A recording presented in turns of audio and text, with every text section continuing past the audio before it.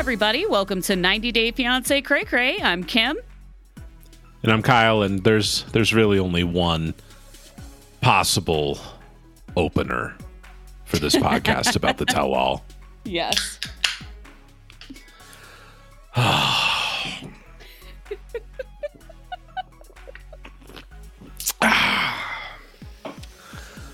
I haven't cracked a beer on the podcast for like a year or something. I thought you were going to say your private parts were basically on display all over America. Well, not yet. I mean, I'm here to reveal that I've been a porn star the entire time. You didn't know this because I don't have speaking lines typically.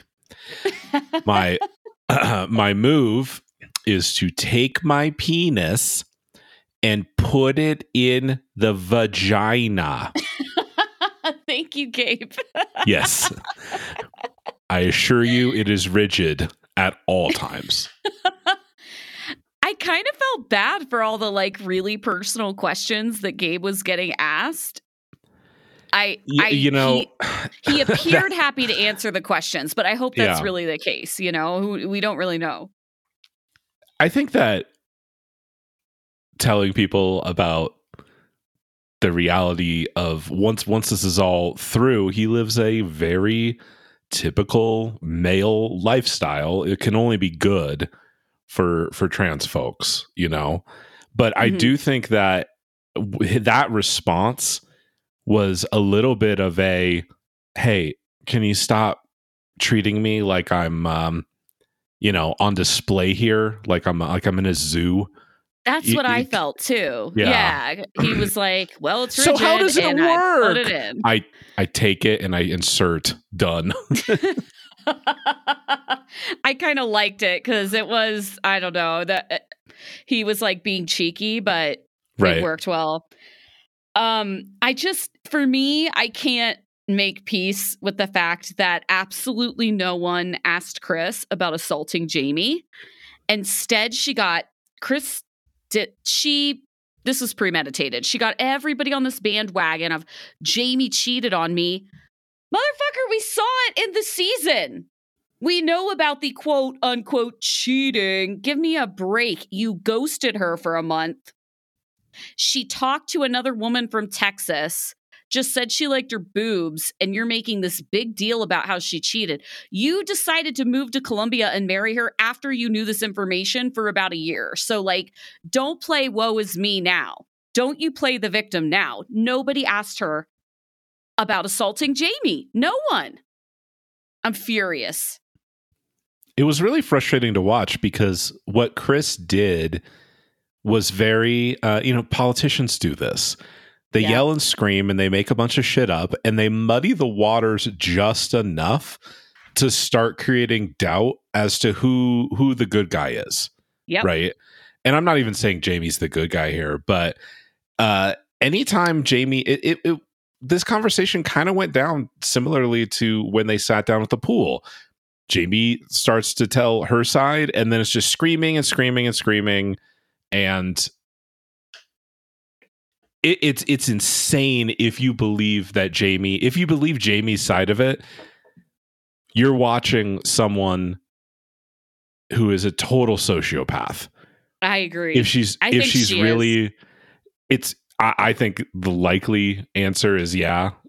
But thinking if you're Jamie and you're telling the truth, then everything Chris is saying, she's just literally making it up. And I find that a little bit hard to believe, but when Jamie is confronted with, things that look bad directly, she mostly owns it, I think. Yeah, she was like, yeah, I talked to that woman in Texas. I've said, I take accountability. I think she literally used the word accountability. Right. And the things that Jamie is losing her mind about and saying that she's lying are mostly explanations about herself and what she was doing and why she was doing the things that she was doing. For example, when I found out she was cheating on me a second time, I flipped my car and I could have died. Okay. if you pick apart what that is saying, let's just say that's totally true. That she found out something bad about Jamie. She lost her shit so hardcore that she put other motorists in danger and was driving like a complete psycho and flipped her car. So you're saying that that scenario caused you to put random strangers in danger and you almost killed yourself. And yet you are not in therapy for like anger management or fucking like you're not talking to a psychologist literally every day. And you're blaming Jamie for it. You're blaming Jamie for the fact you flipped your car. I know. Like, give me a break. It was such a... It felt like it was a throwaway comment from her. Yeah, I flipped my car and I almost died. Okay, pump the brakes. Let's discuss this for 45 minutes. What are you talking about? That's someone else's fault. What the fuck is wrong with you? And that was kind of the moment where I was like, oh, okay, maybe she's not making everything up, but she's clearly just throwing everything at the wall to see what sticks, to try to muddy this debate up and make Jamie look more sinister than she probably is. I just... Debbie's take was so wrong, and I loved when Sean Robinson said, "You think Jamie's a predator?" Like it's so clear where she falls on the spectrum of like who's worse than the other. I found it like, honestly, I think it was like triggering in a way, and I hesitate to use that word. I think it's overused, but it was almost like it. And we also overuse the word gaslighting, but it really felt that way. Like Jamie was being made to feel insane for behaving completely reasonably. You know, Chris can't prove that she sent any money because she changed her bank account. And I have no record. And Jamie's like, I'll show you my bank account. I didn't receive shit, you know? And but so Kim, Chris still loves her and would do anything for her right now. And it kills me. This woman is so manipulative. This episode is brought to you by Snapple. Welcome to the Snapple Market Auditory Experience. Close your eyes. Imagine you're walking into your neighborhood store. You make your way to the back and reach for your favorite Snapple flavor. You can't wait. You take a sip. Whoa, that's a lot of flavor. What flavor are you holding? Now open your eyes and check out Snapple.com to find ridiculously flavorful Snapple near you. All right, let's hop into this tell-all. I want to start with 3 high-level wardrobing thoughts. 1, Sean Robinson looks great in grass green. She looks better and better every year. I talk about it every tell-all. I know it annoys some people, but it has to be said. The woman looks great. I wish I could wear grass green that well. I love that color. And Debbie, I thought she had like that all pink outfit, but she is wearing like metallic green cowboy boots, like lime metallic green. Did you notice that? Wild. I don't have wardrobe notes, Kim. I apologize. Thank you for filling in the gaps. Yeah, thank you for filling in the gaps. I'll have to talk to we Matt compliment Poodle each about other, it. you know? Yeah. I know that Danielle isn't our favorite person, but damn, I really do like her dress. And I'm extremely upset to report that I did agree with some things she said. So then now we're at the part where the cast comes really hard for Rishi. Jesus. I was so disappointed, but not surprised to hear that Jen and Rishi have not only spoken since the breakup, but they have banged a lot and are in a great mood. Totally banged. They both kind of look serene at the beginning of this. They really look very calm. Yeah. Like, how long ago was this bang? Like, did she hop a flight from Delhi to New York like last night? I mean, damn. Jen is still high from all of this. You can see, like, maybe Rishi is literally a womanizer. Maybe, yeah, I don't know, but it's funny because since this has been filmed, Jen has moved back to Oklahoma. I'm assuming Oklahoma. I don't know where the hell she went. And has gone back to India for a mutual friend's wedding. And I assume she only went, as you and I know, if you have even Indian acquaintances, they often will invite you to the wedding because they're big weddings. And that doesn't mean that you go unless your ex is there ready to fuck. Then, exactly. Yeah. So I need more details about like what mutual friend. Was this the guy that was leading the dance classes? Because maybe that's like a real friend. But I feel like she just went to this wedding because she knew Rishi was going to be there and she wanted to bang. Bindia's wedding. Poor Bindia. So they are both like, they literally have the biggest smiles on their faces. They're like two teenagers that just railed each other. And of course, Danielle wants to know how the jackhammering was. And Rishi says the word salvation, and I lost it. I thought that was so fucking funny.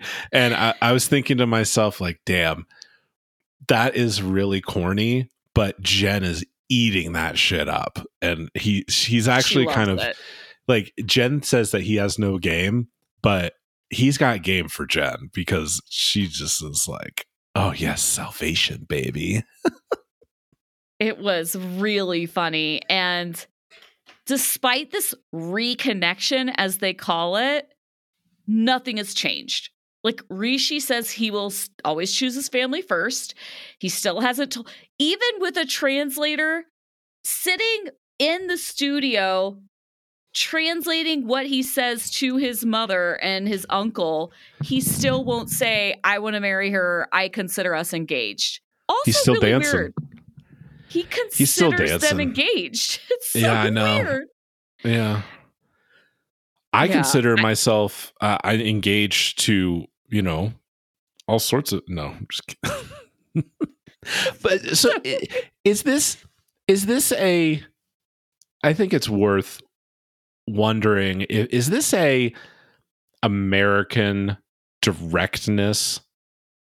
Yes. Is the judgment here, is the judgment of Rishi on the whole telling the parents thing a projection of Americans' just like tendency to be direct with stuff that is very serious like this? And so all the Americans see Rishi as cowardly and dancing around and not being to the point and not being committal, when to him this is inappropriate and bizarre for him to be this direct with his mother about something that she knows that she's not going to like. I feel like that was worth wondering about. Yeah, I don't know. I mean, it is strange, like the words people use. Like Debbie calls him a coward. Somebody else calls him a mama's boy. And cut the umbilical cord. Gabe says, Gabe of all people says he has no balls. Like, Jesus, people. I didn't catch that. Yikes. It's Nicole is the only person that says, I think it's insanely difficult to break with tradition. Yeah. Nobody responds to her comment. There's no follow-up. Everybody just keeps saying you need to put your foot down and defend your woman. Like, Nicole is actually the only person that understands the cultural nuance here. That on the stage, Veronica backstage says his behavior actually culturally makes sense. Yeah. And also, by the way, Rishi is the only person in that household making any fucking money. I know. So it's just not like, if he's the sole breadwinner in the house, his mother and uncle lives there, it is not a thing for him to just bounce. Nope. It's not a just thing. Leave his family homeless. Again, none of this stuff is discussed because it's more fun, I guess, for the general American audience to just shit on this guy that doesn't want to leave his mommy and move in with his new girlfriend. Like, that's a narrative they're painting. And Jen is also like perpetuating this. It's very She always strange. does. She jumps on the bandwagon because she feels like this gets her closer to what she wants. Yeah. Right. And she knows that Rishi is not the type of personality to get like genuinely mad and like angry And it's kind of, I don't know. I think, look, I know there's people that don't like Rishi. I get it. He is like, but again, I just feel like through the American lens is the wrong way to think about him. I agree. I do feel like he lies too often. He leads Jen on. He's a little bit delusional by any standard, American or Indian. But the dog pile here, it was getting kind of uncomfortable. And I agree. I did not like it. And, you know, honestly, maybe I'm perfectly willing to admit, maybe 5 years ago, before we started this podcast, I would have been right there with everyone. Yeah. But I mean, I think that version of me and these people, it's a little bit ignorant. We're so much more informed now with the whole Jenny and Submit 3 years of education about these cultural differences. And I have people in our Facebook group largely to thank for a lot of that perspective. Firstborn sons in India do not just fucking bounce for anyone, much less an oldie, you know, that can't even give mom grandchildren. This would be so bizarre. It would be so bizarre. And then the directness which everyone expects Rishi to handle his communication with his mom, again, not a thing. You remember how long it took.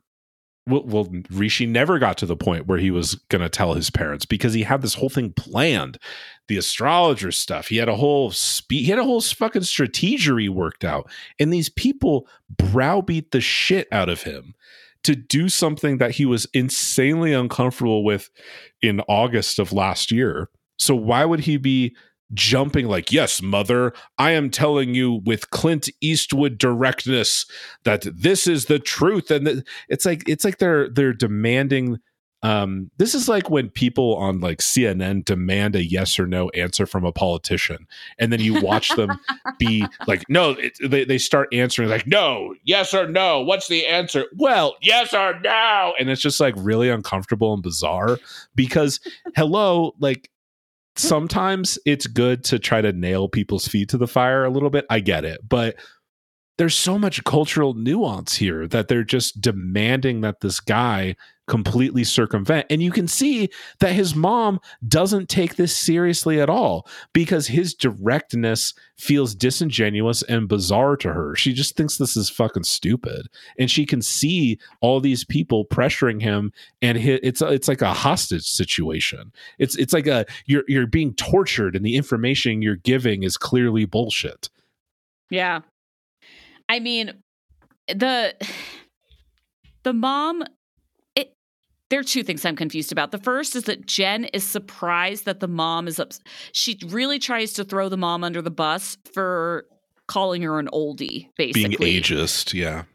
And I'm like, do you know, you've lived in India. Do you know anyone in Indian marriage that has an age difference like this? And you know how important children are? Like, it blows my mind that she's surprised at the mom's reaction to her age. I'm not. But again, I'm not, I've been watching this show for a long time, and I watched Jenny and Submit, so maybe I'm just hyper aware of this thing. But that was wild to me that Jen didn't expect her to be ageist. And then the other thing is that the mom doesn't seem to care at all. She's like, oh, if they're talking, it's no problem. Friends can talk to each other. Like, she doesn't give a shit if Rishi's banging this white lady, but she's like, she's not moving in, and they're not getting married. And she looks so confident, the mom. Yeah. She laughs. She laughed. That's not happening. She couldn't care less about Jen being mad at her. She doesn't care about the cast being shocked by her reaction to any of this. Because why should she? Why should she care? She knows that she has Rishi handled just like any other Indian mom would in that situation. She has absolutely nothing to worry about here.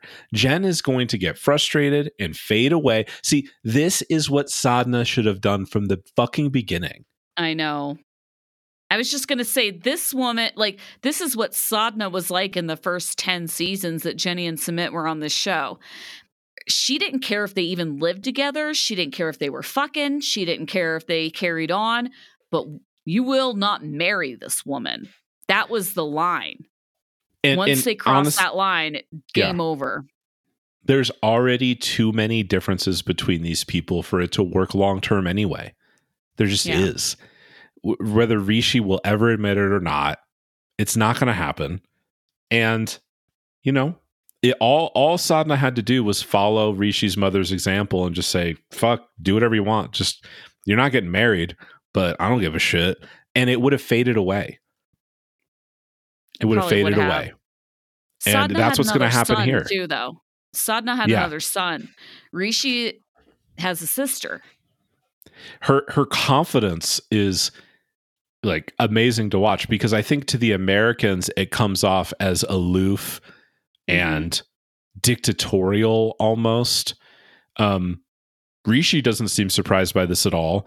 I'm not even gonna like defend Rishi's mom about the ageism thing, but again, that's an American perspective on this.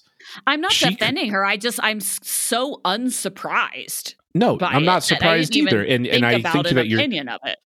I think that you're right, that Jen not seeming to anticipate this, either she's being disingenuous or she's wildly stupid. Yeah, it's just naive. I don't get it. But Gabe being the having main character syndrome, calls Rishi out that, just tell him, say, Mom, I'm engaged. Say it. I'm like, well, Jen doesn't think they're engaged. So I don't know if you should be encouraging this. That is definitely something that was really strange from Rishi. To like really basically weird. You put it in once at a wedding and now you're re-engaged. Like, this is news to Jen. Like, come on, man. That's really strange. But they both just sit there and smile and they're like, sure, Rishi, okay. Even when he finally says it.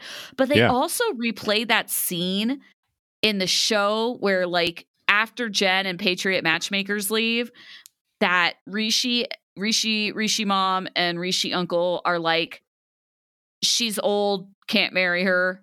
And Jen looks surprised when she's watching this scene, which makes me think that she hasn't seen it yet. Yeah, either she's acting or maybe they showed a curated version of, I don't know. Jen even says, I haven't seen that. So, I know. And it was funny when they said, there's some obstacles here. So let's bring out Randy and Myra. I thought Randy looked great. They didn't really say anything. That dress was serious business. She looked good. I really appreciated that Myra was like, well, I'm not mad that she got some dick. I know. She's like, yeah, they hooked up. That's cool. But why are you back together? I think that is like my one and only main complaint with Rishi is, if you love her, let her go. Stop dragging this out. Stop. You know where this is going to end up. Stop dragging it out. Go find yourself a Bindia that's going to make you and your family happy and like move on, It's just unfortunate. So the Myra brings back the ye old fake catfishing discussion. And I still, after all this, I still don't get what the fucking deal is with this. I don't see a single weird thing from Rishi's perspective, except what you mentioned a while ago. Like, why are you even talking to random people in DMs? Like, what do you do all day? How do you have time to do this? It's weird. I don't know. This does seem kind of strange. But again, there's no smoking gun here, like, at all to me. But they still bring it up, and there's stuff that you didn't see. Okay, like what? What? Fuck, Randy, dude. Randy literally asked Rishi for a picture of his cock, and nobody responds to this. Like, nobody on the stage is like, that's fucked. or like, that's pretty weird. But people have been canceled for that, you guys. Like, that's fucking bizarre. And even if it was in jest, I don't know. That's just like, that's kind of dark. And there's no response. I mean, None. Especially because he didn't send it. He's literally like, I blocked her after that, which was the correct thing to do. So like, what are you talking about? Like, what is the inappropriateness except from you? I don't understand why he'll engage to a certain, he even says, he's like, yeah, I get a lot of, because when Sean Robinson asks him, well, when you and Jen were broken up, did you hook up with anybody else? As if that would have been wrong anyway. Like, he's single, right. You can hook up with whoever. But he says, oh, I get a ton of Instagram messages. And I show Jen, and like sometimes they'll say, hi, hello, how are you? And I'm like, why? Like, maybe Rishi, Jen seems very comfortable that Rishi has no game at all. She's like, where's he going to take all these women? His mom's house? Like, give me a break. And but she people just thinks apparently hilarious. See him, but people do apparently see this guy at bars all the time. We've heard that a couple times. Bars and stuff, but like, maybe he has mad game with Indian women. Who knows? I don't think so. I'm kind of with Jen. I think he goes out a lot. I think he flirts a lot. I think he talks a big game. I don't think he really has game. I don't think he's taking women home and banging them. I just don't think he is. I think he's kind of a softie and gets really attached to people. He really cares about his hair. And he has a 5-hour hair routine every day. He doesn't have time for this. Yeah. I don't know. I think when Randy and Myra were like, we went to the so-and-so cafe and they said, oh, Rishi, don't let your friend marry him. Like, this is maybe just the neighborhood talking about Rishi being out at the bars all the time. And maybe they have the impression that he's this big fuckboy, but I don't really think he is. To your point, they're not together.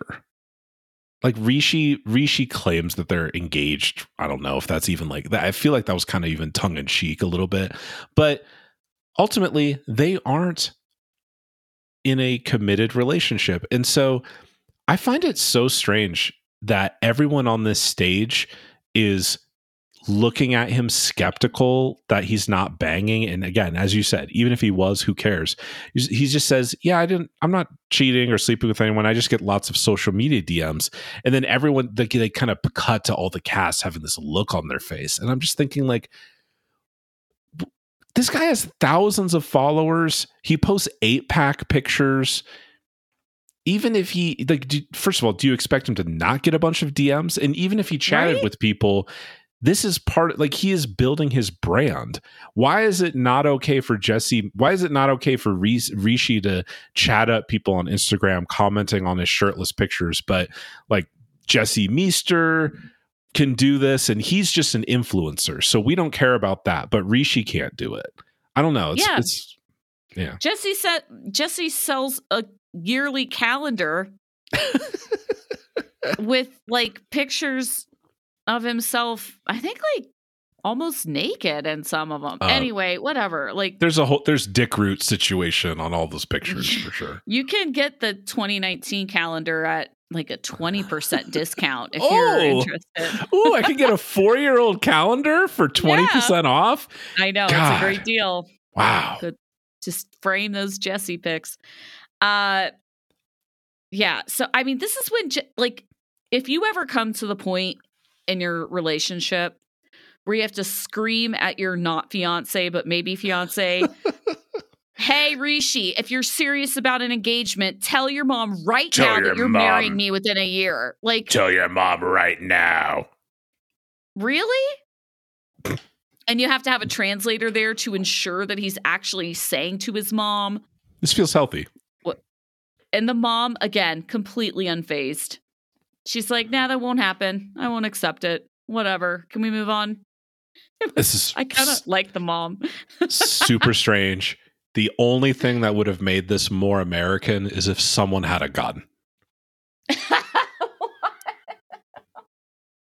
they're just screaming and browbeating this dude to like not only say it, but say it in the language that they specifically approve of as a group of Americans.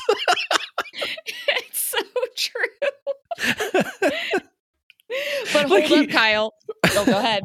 Like he says, Mom, I'm just talking to you, and I just, we talked about getting back together, and I'm thinking about marrying her. And Sean's like, what exactly did he say, Barbara? And then everyone's like, say these exact words, fucking Rishi. Debbie, you have a small heart. Did you teach your son to be that way? Like, what? We'll see where this is in a year. It's like a majority of the 2 billion people that live in India are on team Mother Rishi here. Yeah. I just, her directness about this, she just does not give a single fuck. I loved it. It made me have so much respect for her. Like, we have talked so many times about so many people on this show, like going against their principles because they're on camera and they're just like pressured into this.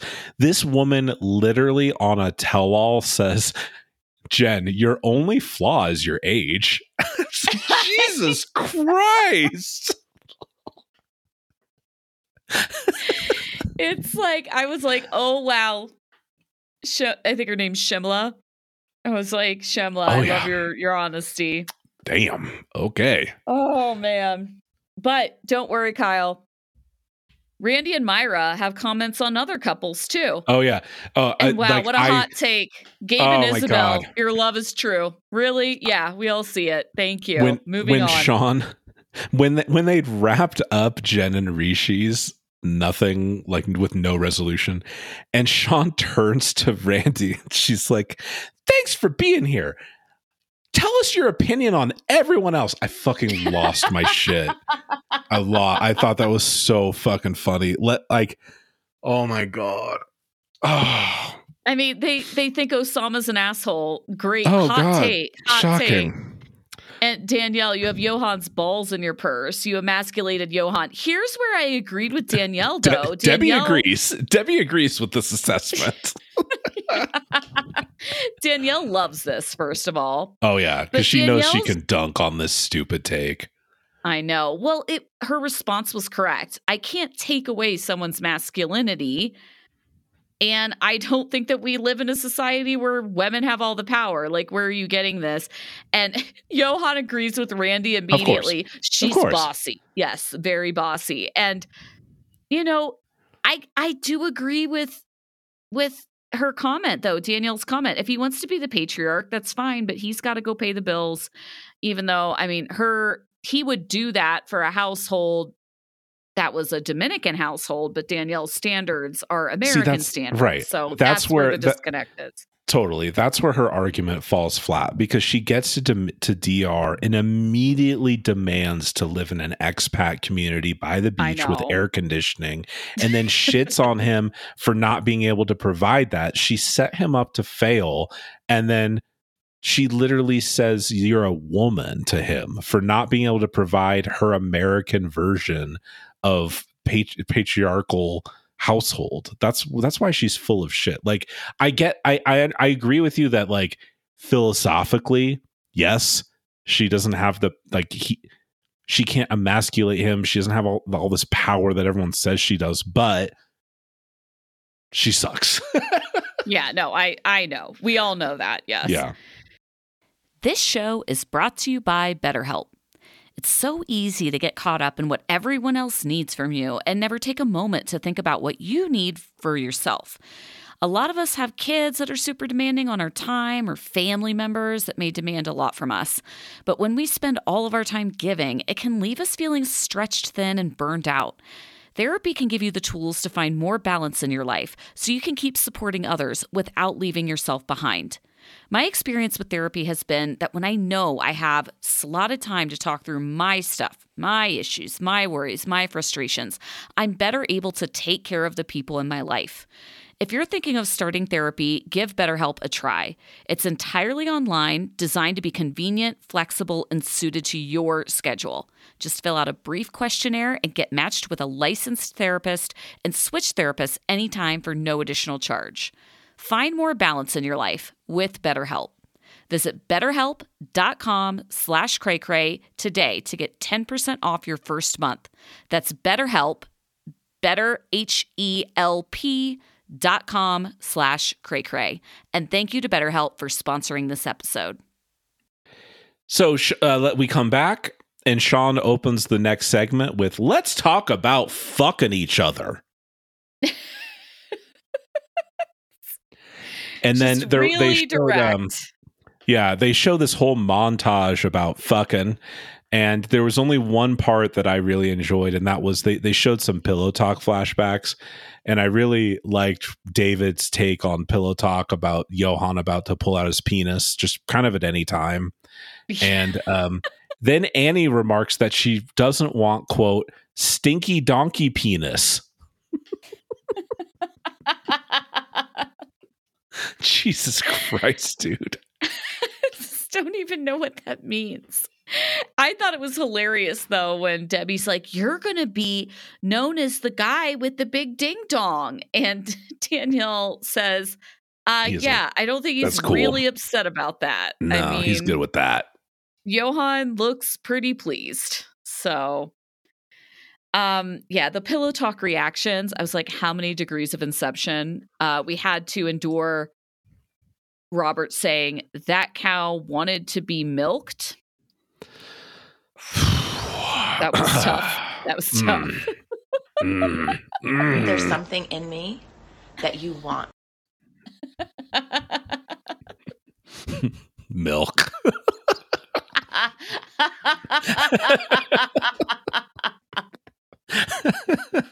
Gross. Okay, so what else did we... Gabe looks mortified when he's talking in detail about how he hates the word, so I won't use it. How he hold drizzles. on, you skipped something. Sorry. Tell me, what did I say? I mean, Sean just literally straight up asked Danielle if Johan's cock hurts her.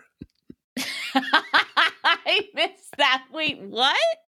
Who asked Danielle that? Sean Robinson. She's like, she did? I mean, she danced. She did it in the Sean Robinson way, but she totally asked if his cock is too big, and she responds, "I'm flexible. It works fine." And Johan says, "When you're in bed, you're the same size," and Debbie really enjoys hearing that. We can always count on Sean Robinson to ask the hard-hitting questions, you know? Yeah. And then Sean, before we bang, yeah, I know. And then before we get to the Gabe stuff, Sean Robinson asked the last time Debbie fucked, and it's 12 or 14 years. Johan is baffled by this, but intercourse is a special gift that's to be treasured and valued. Yeah. Yes. I'm sure Jen agrees, you know. Debbie likes a seasoned gentleman. Right. Until she dates a 22-year-old because she poetry. wasn't attracted to him. That's why Nights in Casablanca were sexless, Kyle. Don't forget. That all of that makes total sense, I guess. Whatever. This is when it gets a little uncomfortable because they are just like, again, I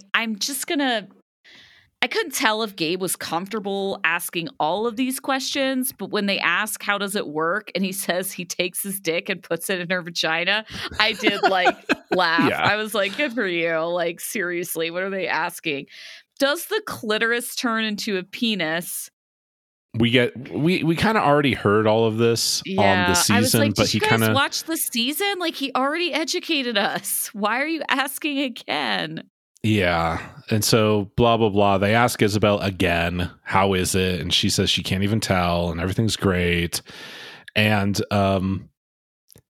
this is all kind of reiteration of the conversation that he had, with Isabel. But, he reiterates a really important point, which is, I think we talked about this, which Gabe says, do you think that I would choose to do this after all the pain and trauma? It sucks. Being trans is not a choice.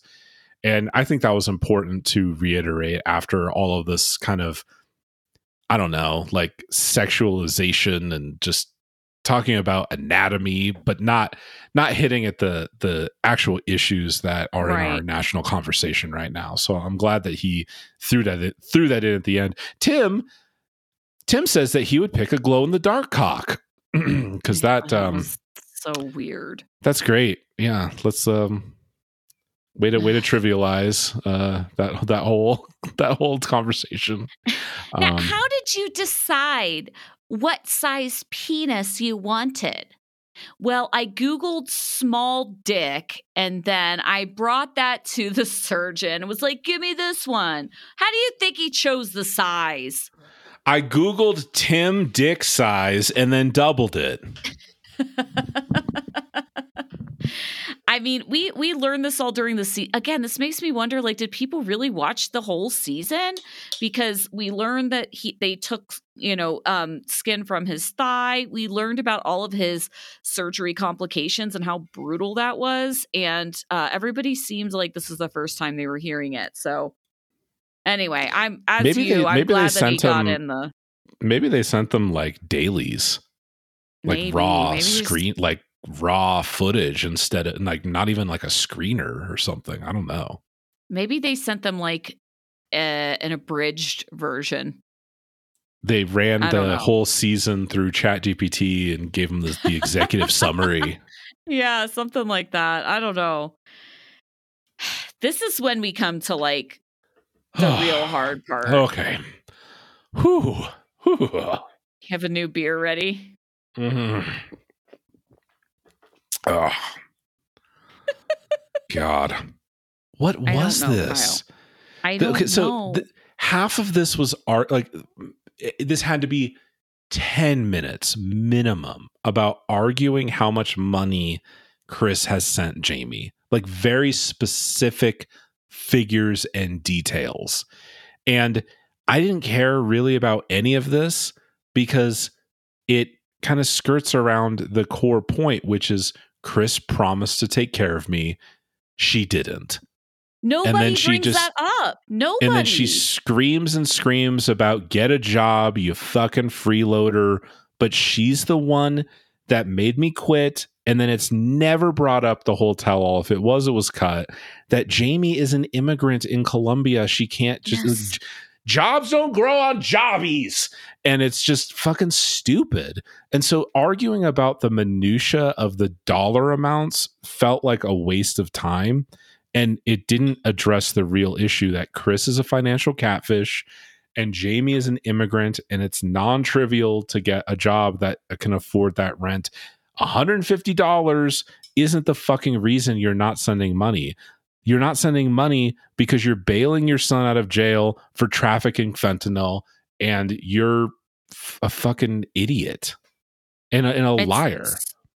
I just never heard so many excuses. My narcolepsy meds, my motorcycle, my son got arrested, then my health failed, then I didn't have any money, so I had to work. And I'm like, no. Until we understood about the son getting arrested, we had no idea, like, why are you going back there and working? You said you went back there to deal with some legal issue and quickly, like, get some meds. And now all of a sudden you're screaming at your significant other that you're working all the time, but you never explained why. It makes no sense. I mean, at least the son getting arrested was true.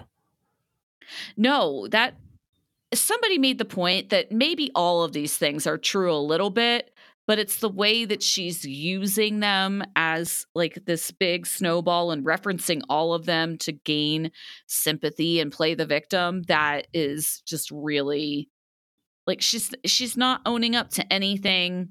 She doesn't even own up to ghosting Jamie for a month. We had established that during the season, and now she's trying to say it was 5 days. Like, and also the reason that she ghosted was because Jamie was texting her a lot. Yeah, That seems she like was calling me all the time, and I was at work, and I almost got fired. And maybe she was calling you a Veronica's lot because she thought you were fucking dead.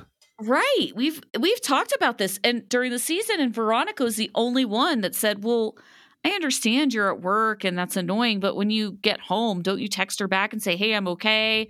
I love you. I'm so sorry. I just like couldn't talk during work today.'" Like she just, even for 5 days, I don't believe it was 5 days. I believe it was a month. Even for 5 days, that's shitty. Really shitty. Like, dude, like, if you're dating someone seriously, after week 2, you gotta think this is over, right? Absolutely. I would think after, Like, honestly, I would think after like 3 days. Yeah, I know.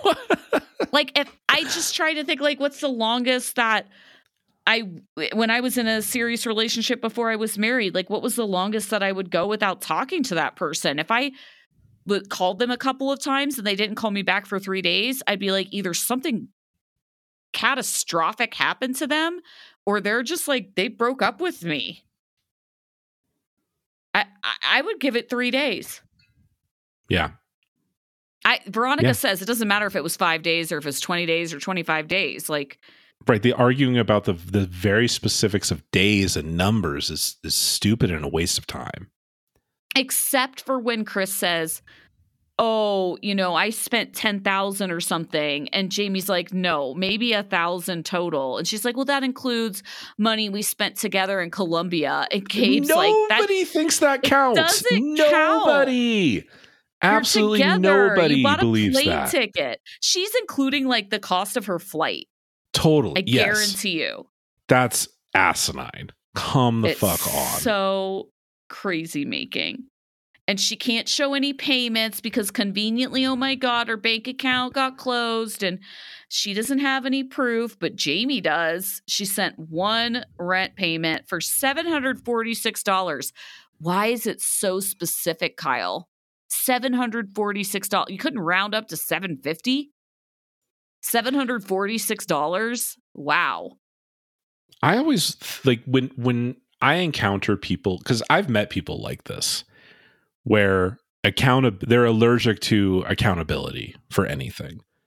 And it's always someone else's fault.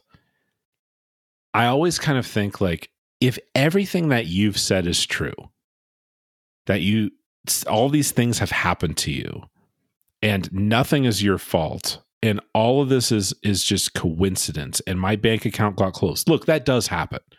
American banks are bullshit.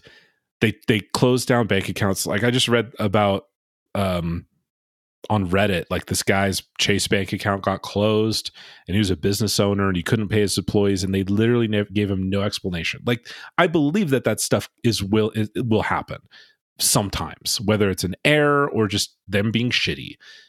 But I always think to myself, like, if half the stuff that you've said is true, there would be novels written about you. There would be a fucking movie starring Ben Stiller about your life. Yeah. I know. So what's with the mom? What's with the sending money to my mom to send to Jamie? What the fuck, dude? Did she think that actually makes her look better to say something weird like that with no context? Why would her mom hates Jamie. She called her a gold digger. Her mom would never send money to Jamie. Even if Chris gave her mom the money to send to Jamie, her mom's not going to do it. Please. That's such a big, blatant lie. And to say that she spent $10,000 over the course of their relationship, including when they were together, I'm like, that including seems her plane low. ticket. Like that seems low just to like get there, get an apartment. Like that's not a lot. And have you seen Before the 90 Days? If they don't spend 50 G's, they're not even getting cast. No wonder they never discussed the K1. She would never throw down the kind of cash required to get that moving. If she even had it to get the sponsorship at all. That's true. I mean, Jamie too, they don't dig into this at all. Like, Jamie's like, I have so much debt because I have to move and I've been paying for this apartment that I can't afford. And nobody's defending Jamie. Nobody is like saying anything in her favor. She's struggling in English. She's speaking in Spanish a lot of the time. And, you know, Chris is like, keeps talking about this. Well, you got an apartment that was too expensive because you trying to make her out to be like this princess that needs, you know, really fancy things. And that made me so mad. Yeah. Ugh. She Chris literally had no furniture. Let us remember, Chris is the one that demanded an American kitchen. Demanded. That comes at a cost. Right. Gabe is the only one that even half-heartedly says something in Jamie's defense. He says, Chris, you left her high and dry. But when Chris just kind of plows through and keeps ranting and saying bullshit, he doesn't really follow up. And it's kind of interesting to see the contrast between how Gabe treats Chris, as we mentioned before, and how he went after Mahmoud. I don't think that Gabe mentioned directly that he didn't like Chris and Mahmoud, but he goes after Mahmoud mercilessly, whether he's right or wrong about it. But he gives like one little offhand comment to Chris because she's there, and to me it comes off a little bit cowardly, but also, as we said, I kind of get it because she is unhinged, unstable, and they should not cast people who are physically violent, because I think it's understandable to a certain extent that people aren't going to like come hard for you. I think that honestly, it's as simple as Mahmoud was not there in person. Right. Yeah. Yeah. It's as simple as that. Also, nobody says anything. And I wish Sean Robinson would have dug into this. Like, she's not going to go after Sean Robinson, but when they show the clip of her assaulting Jamie outside of that pool place, Gabe makes big eyes, and that's kind of it. Everybody makes big eyes, but nobody says anything. And Sean Robinson says, how do you feel watching that back? I deal with anger by leaving. If you try to stop me, I black out. And nobody, like, that's an excuse. Like, that's a valid excuse. It's literally like she literally said, you followed me when I was mad, and you shouldn't do that. Literally victim blaming. She fucking like compares herself to the Hulk or some shit. Literally. Nobody says anything. Nobody defends Jamie. Nobody says, well, you can't hit her though. Like, nobody. Can you imagine if Chris were a man, I feel like this would be handled a little bit differently. Yep. Nicole chimes in and says, I'm lost. I don't understand. And I chuckled because I'm like, what's not to understand? What are you talking about? She's like, the nuances of the dollars and the days. I'm like, how That's is not the anyone point, confused? Nicole. This is pretty cut and dry. I know. And the only person that chimes in. Are you guys still married? Thanks, Sean. No, we're not. Thanks Sean. for the really important questions everyone was dying to know. Yeah. And Debbie then calls Jamie a predator. And I'm like, have you been watching and listening? Like, what are you talking about, dude? What are you talking about? People must buy this, like, oh, woe is me act from Chris. It's unbelievable. Wow. I mean, I'm working day and night. You weren't working at all, Jamie. Oh, poor me. I'm like, I'm sure Jamie really wanted to go into debt. She would have gotten a job if she could have. It's hard. Oh, so like the whole thing was like, I think a lot of women can identify with this because they've had somebody that's spoken to them this way, and you feel crazy, but you don't know how to come back at the person.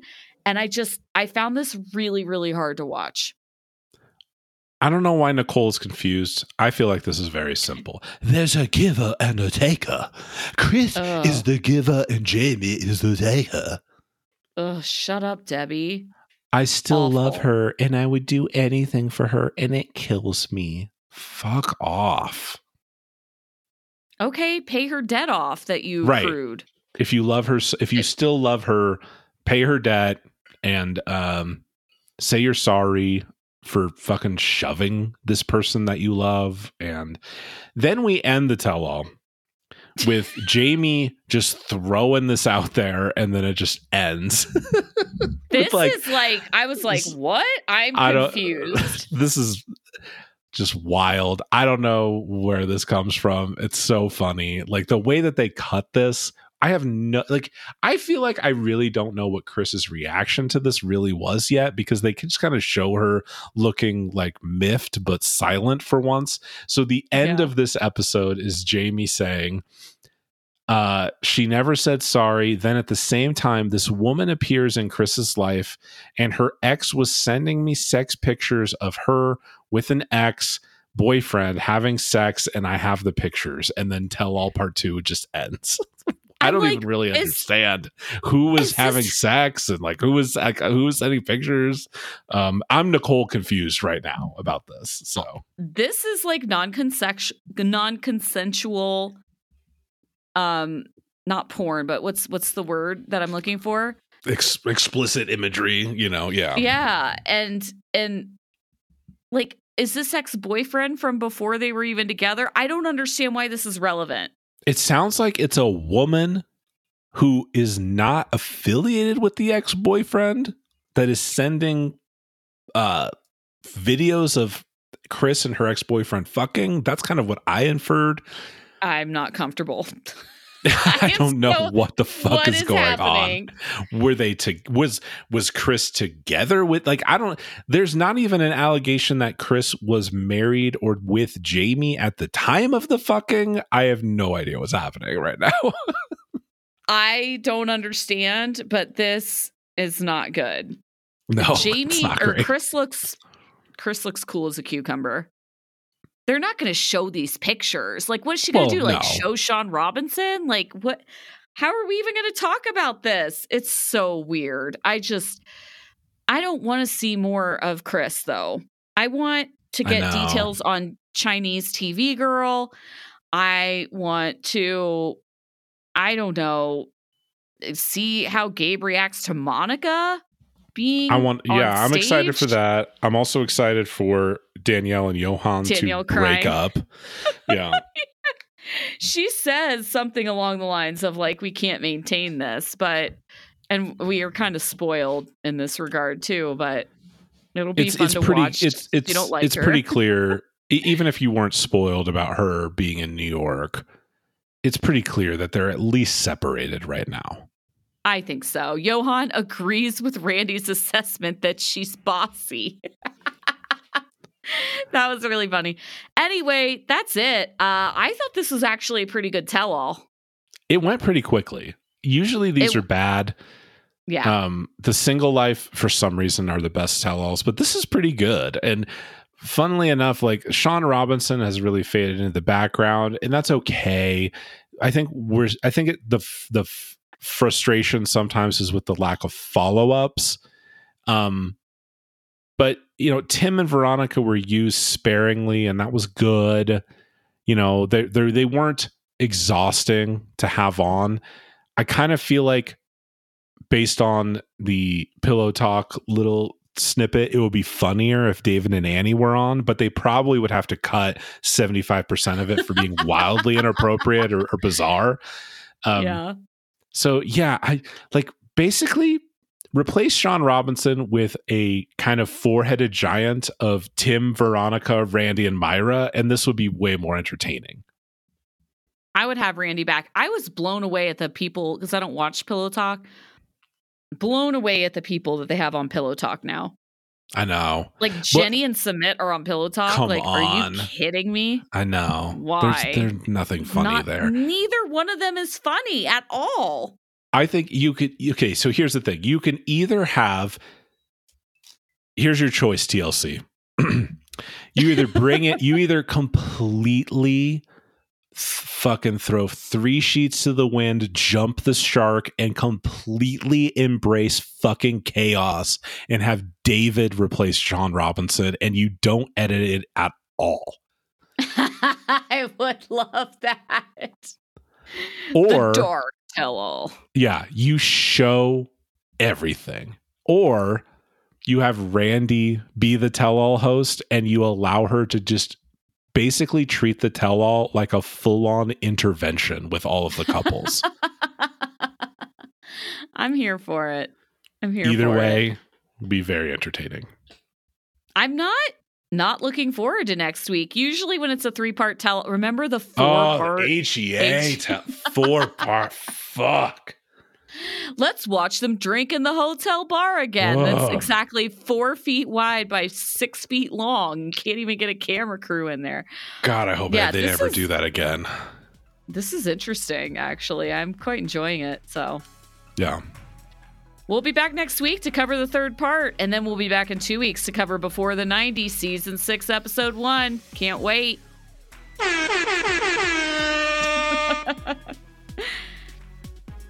Thanks, guys. Bye. Bye.